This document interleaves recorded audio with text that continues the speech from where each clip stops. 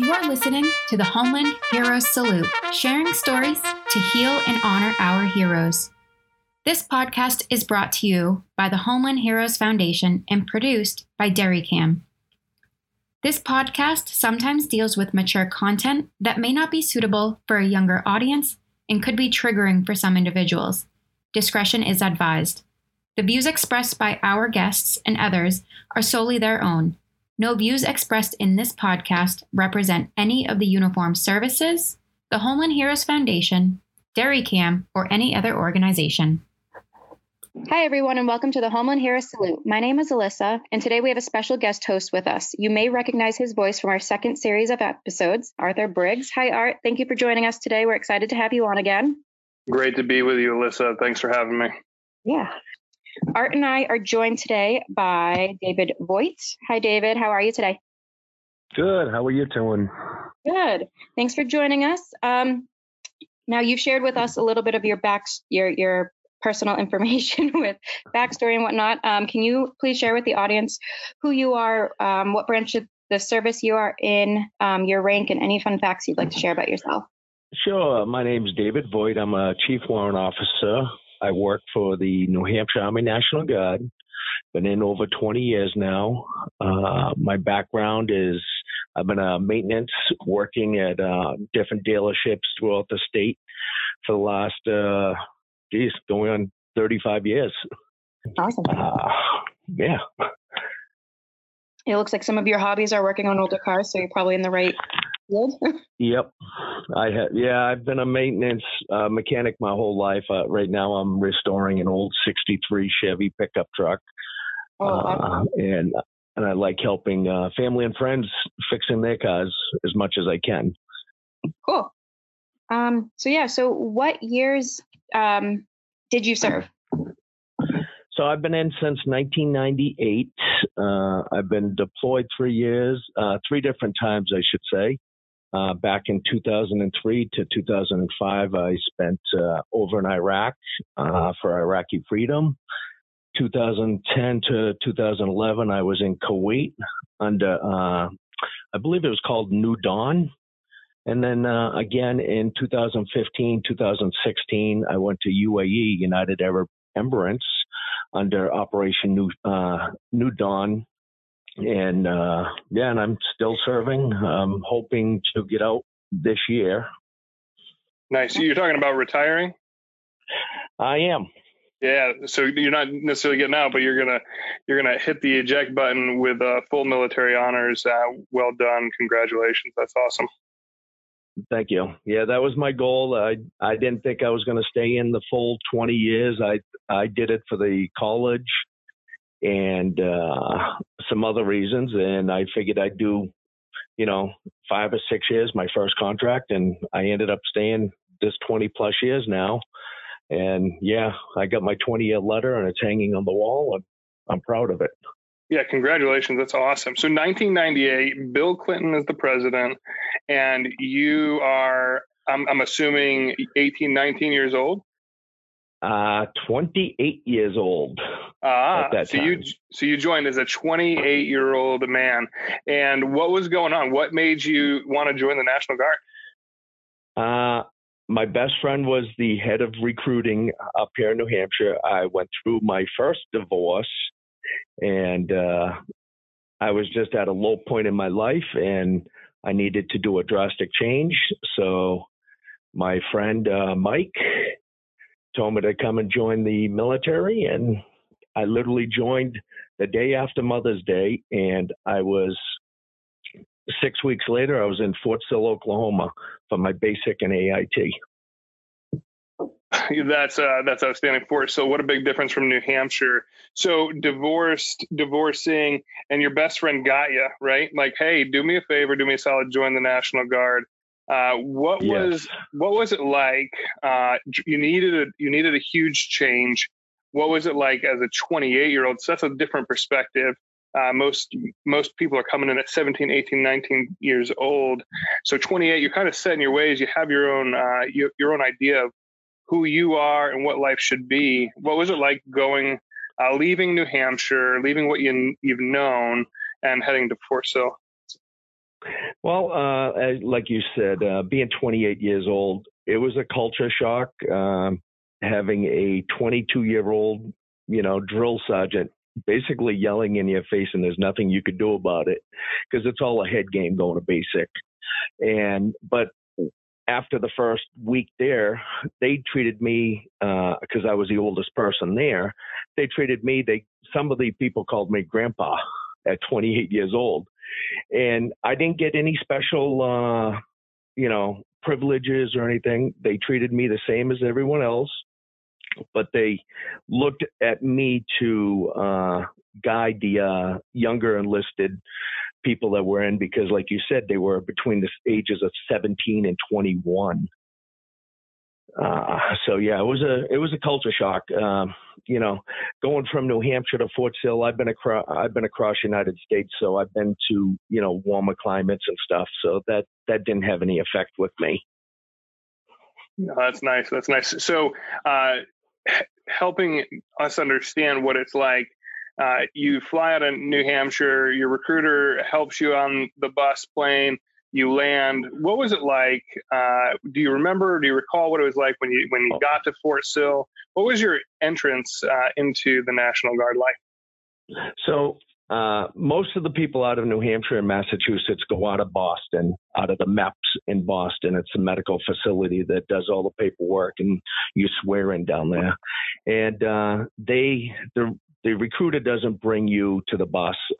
You're down at the MEPS the night before you fly out, and they have a drill sergeant down there that tells you what's going to happen. So we all got on a bus, went to Logan Airport. They walked us in the back, literally the back door, and we all got on a plane, because there was half of us went to Fort Sill and half the other people, because there's 5 different basic training sites in the United States. And then the other half went to, I think it was Fort Jackson. But the people that went to Fort Sill, like I said, I was the oldest person, so that drill sergeant gave me that packet for all the members that were going to Fort Sill. We land there, and it was a reception thing, and it's almost like what you see on the TV with the drill sergeant walking on the bus, saying this, say your goodbyes now because you're going to change. But I got there. I was in one of the front seats. I handed the packet over, and we all got off the bus in Fort Sill. We went through this in-process period, doing medical, making sure we are who we are, medical. And then once the second day we were there, we got uniforms. So all our civilian clothes, our regular jeans and T-shirts, we put that in a duffel bag, and that gets locked up. So you don't see your stuff until the end of basic training. But they gave us the uniforms and the boots and everything. And then for about 4 days, we weren't assigned to a unit yet, a basic training unit, until all the other recruits come from across the states. And for about 4 days, we had a drill sergeant explaining to us what's going to happen on, just say, next Monday. And they walked us through it, and so we knew what to expect. And what was that? What was the drill sergeant telling you? And what actually? Yeah, basically what time we're going to be getting up, what our schedules were, what to expect. Once we got assigned to a unit there, it's just like this, what you see in the picture. You got to carry both your duffel bags with all the clothes they give you into a spot. And they're telling you to stand in a straight line. And a lot of people, even myself, has never stood in a straight line side by side and, look forward by holding the 2 bags at the same time. And people were dropping them, and the drill sergeant would go over and yell at them, just yelling as fast as they can. And you're not understanding what they're saying, just to see what your emotions and see if you can handle it. And then they sat us all down into our different groups, told us what the next 9 weeks were going to be, what is expected, what time we're going to get up, what time's breakfast, what time's lunch, what time's dinner.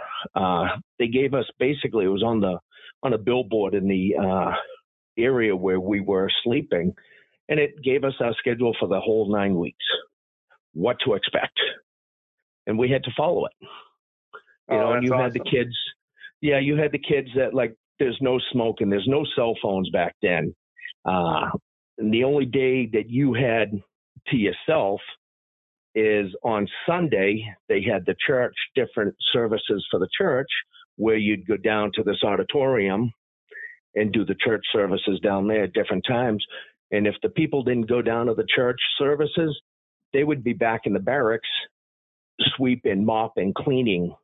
And that's your day to do laundry, cleaning, making your bed, cleaning your sheets and stuff. Right. So right. It was a culture shock, but I was 28 years old, so I had 3 kids at that time, and I was taking care of kids' laundry. So it's like, I knew I had to do it. Yeah, that's good. That's really good. So I got 2 things for that. When you're talking about the first couple of nights, you're seasoned, you've been across the United States, you've met people from all walks of life. You're 28 years old, you have 3 kids of your own, and you're in the squad bay, and all of these kids just had their whole world, some of them never left their hometown, flipped upside down. What was that like? What was it like for you? What do you think it was like for them? For them, a lot of them were scared. They didn't know what to do, what to think. They didn't have any friends there. Luckily, I knew he wasn't in my platoon, but I knew 2 people that from Massachusetts and New Hampshire that went down at the same time. They were at Fort Sill. They were at the other platoon in the next bay over from us. Some of these people came, there was a guy from Texas, I remember this, has never left his town. He grew up in his town, never left it, and he was afraid, drill sergeants yelling, screaming, and we all talk to each other.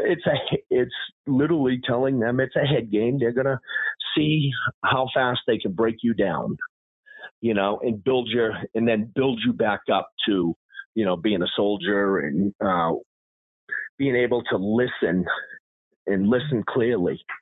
That's good. That's good. So you found yourself coaching these young guys in that moment. Yes, I did.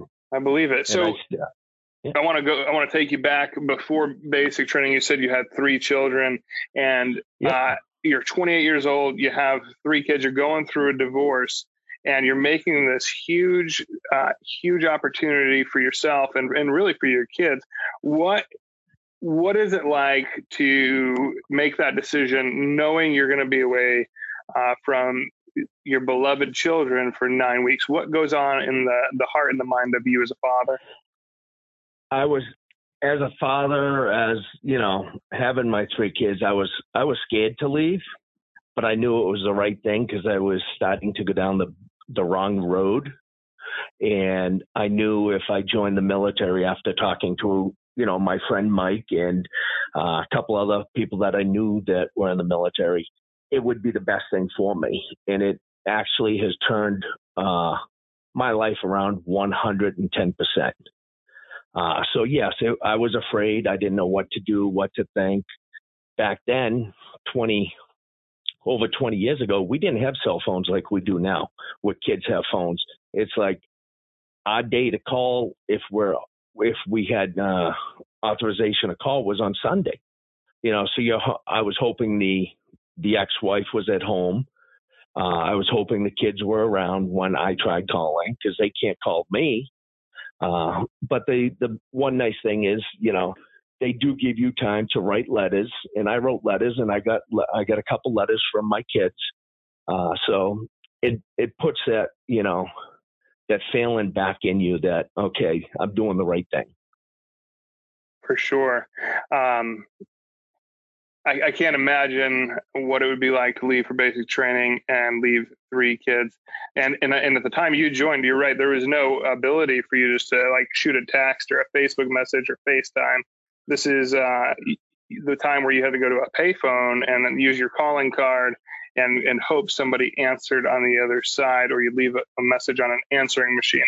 Some of the people listening might not even know what an answering machine is because of the way that things have changed, right? So exactly. You made mention of your life before.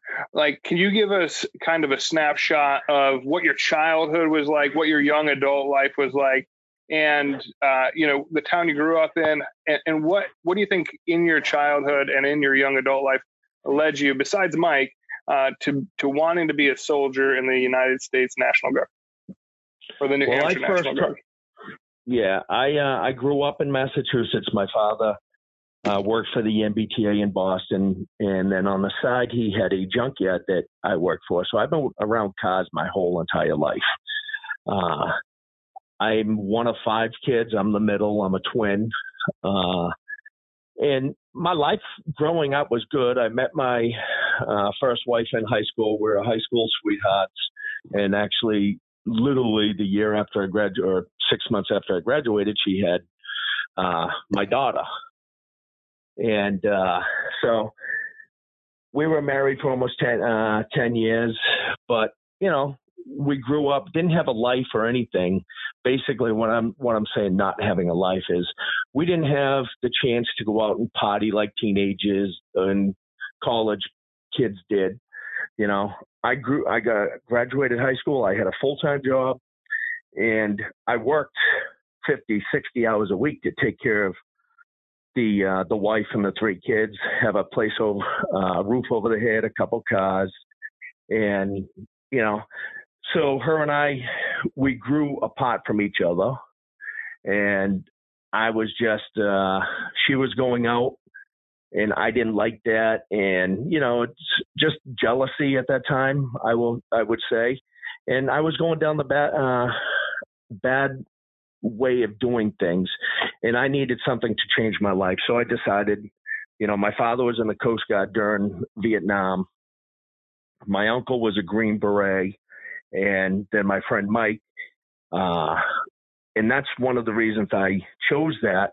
It was either that or, I was going to actually go and work on an oil rig with one of my friends and try to make some money that way. But that one, I'd be gone for a long time, 6 months at a time, and, no communication.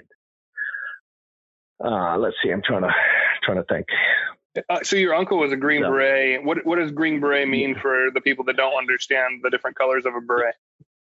The Green Beret is like special forces for the Army. He did it during Vietnam. So he told me a lot of stuff and what he did, like being a sniper and, going and doing different things than just foot patrols and riding in a Humvee in circles, and stuff. He used to go, him and his team, and it's only 3 people, and he never had to shave or anything. So it didn't even look like he was in the military.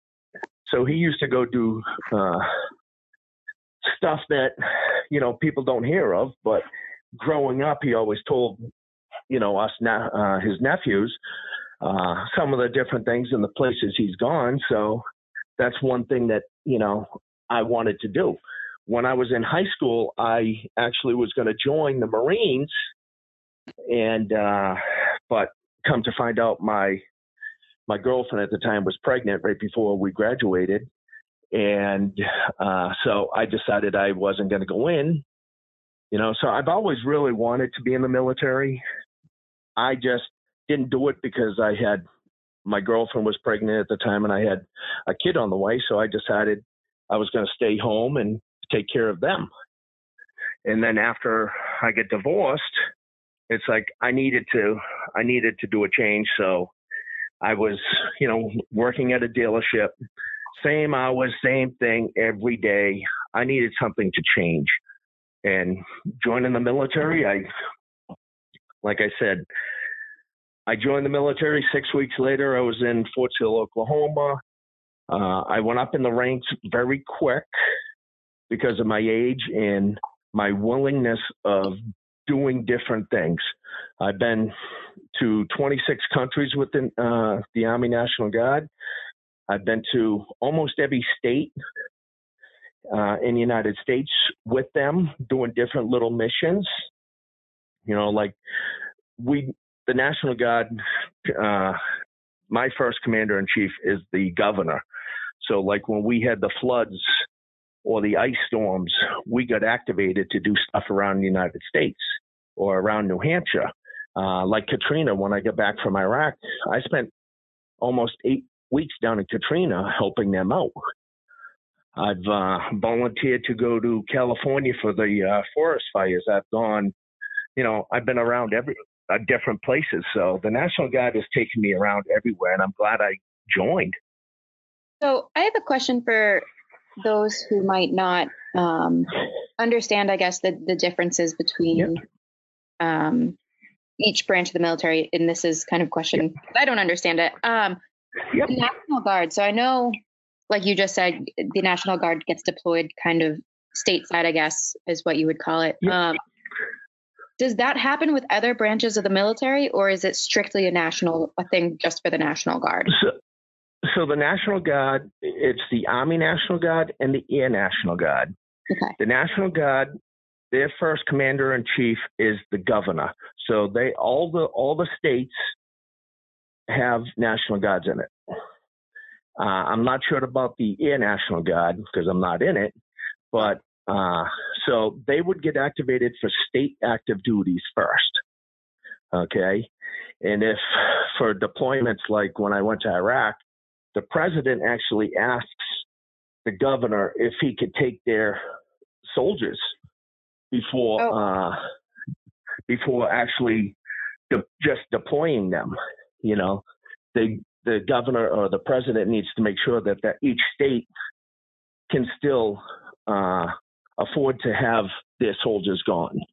Okay, because like I said, we haven't had forest fires here, but like California gets forest fires all the time. They use the National Guard out there all the time for that. They're doing the border patrol in, Arizona, California, New Mexico. We had the mudslides. We had the ice storms. We had that one tornado. I forget what year that was. The tornado that went up through Deerfield and Northwood. The National Guard, the state activated us to go help out for that. That's amazing. So, yeah.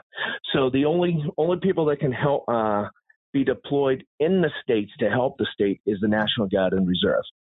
You'll never see the governor calling the Marines or the Army to walk around the city helping out because they're federally funded.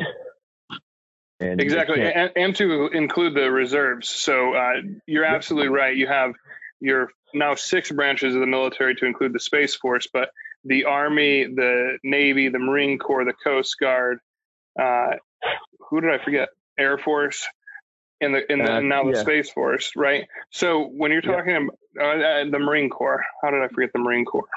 Anyway, I don't even know how I messed that up, but those are all federal entities. To include the reserves for each of those, you'll have the Marine Corps reserves, the Navy reserves, and the Army reserves. Those are all federally, and the National Guard is the state arm of the military, and they are used for snow removal in certain states, for disaster relief in others, and they can be requested from the federal branch, and they had a lot in OIF and OEF to supplement a depleted or a exhausted active force in Iraq and Afghanistan. So it's really remarkable how our state agencies and federal agencies can work together when necessary to utilize all of our brothers and sisters in arms.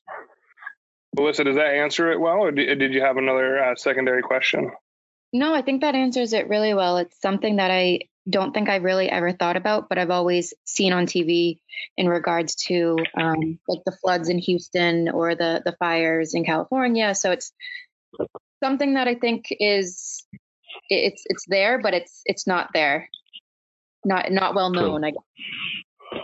Yeah, what I always find impressive, David, about National Guard folks is that you're living your normal life, and then there's a wildfire in California or a hurricane in Louisiana or Florida.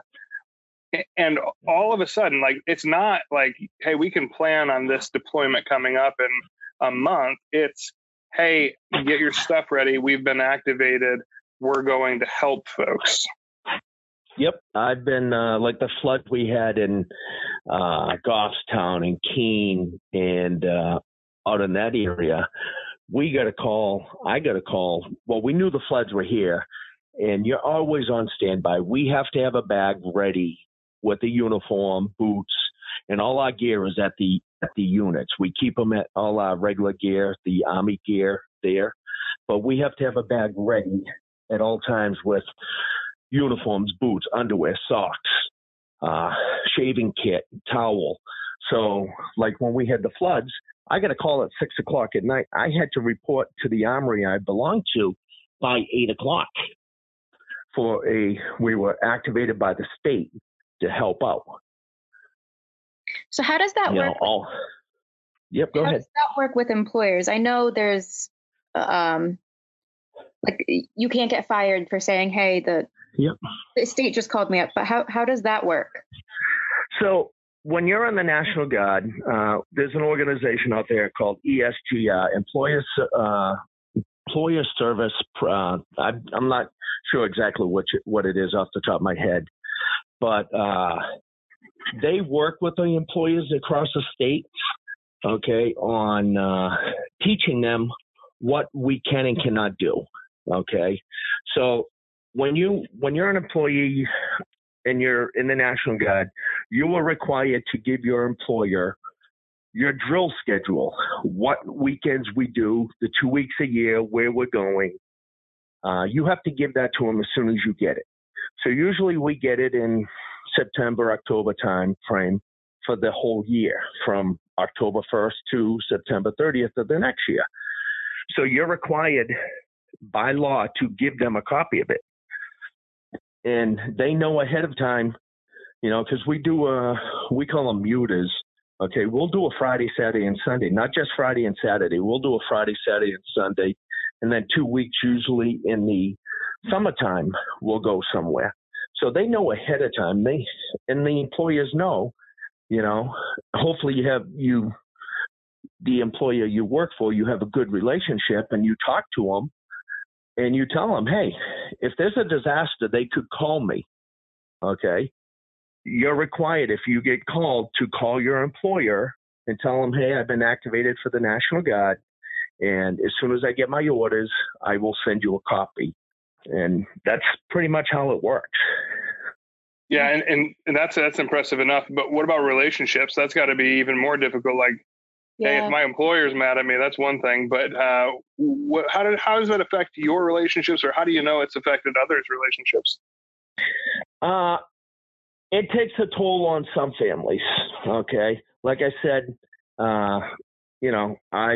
my first wife, I've been divorced twice now, and my second wife, we got divorced in 2016, right after I got back from my second deployment when I was married to her, because I spent, in the 7 years I was with her, over 3 years I was gone. So it takes a toll on some families. Some families can work it out and, just work it out. And some just can't handle it.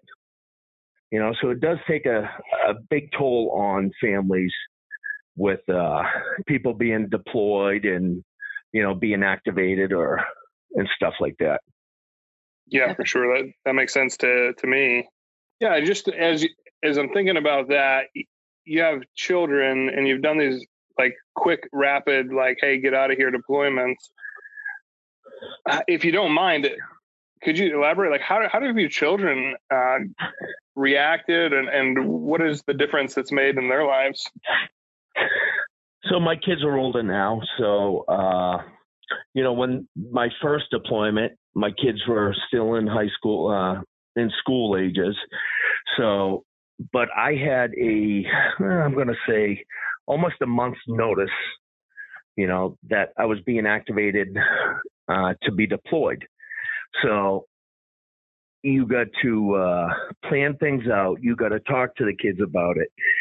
My second deployment, I knew almost 3 months before.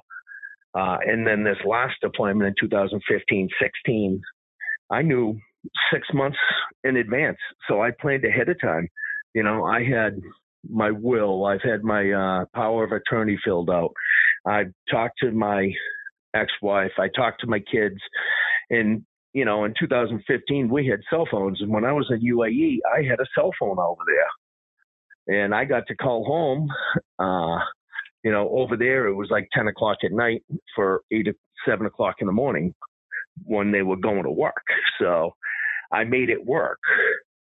Awesome. Well, I think that's a good segue to end the first episode on and dive into episode 2. Thank you guys for joining for the first part of Dave's story. For part 2 and 3, tune into the next few episodes of the Homeland Heroes Salute. This podcast is brought to you by the Homeland Heroes Foundation, an organization dedicated to the reacclimation support of active duty service members, veterans, and their families in their time of need. To learn more, visit homelandheroesfoundation.org. Thank you to our production team at DairyCam, creating connection through story for a better world. Learn more by visiting dairycam.org. Thank you for listening, and make sure you subscribe to the Homeland Heroes Salute wherever you listen to podcasts.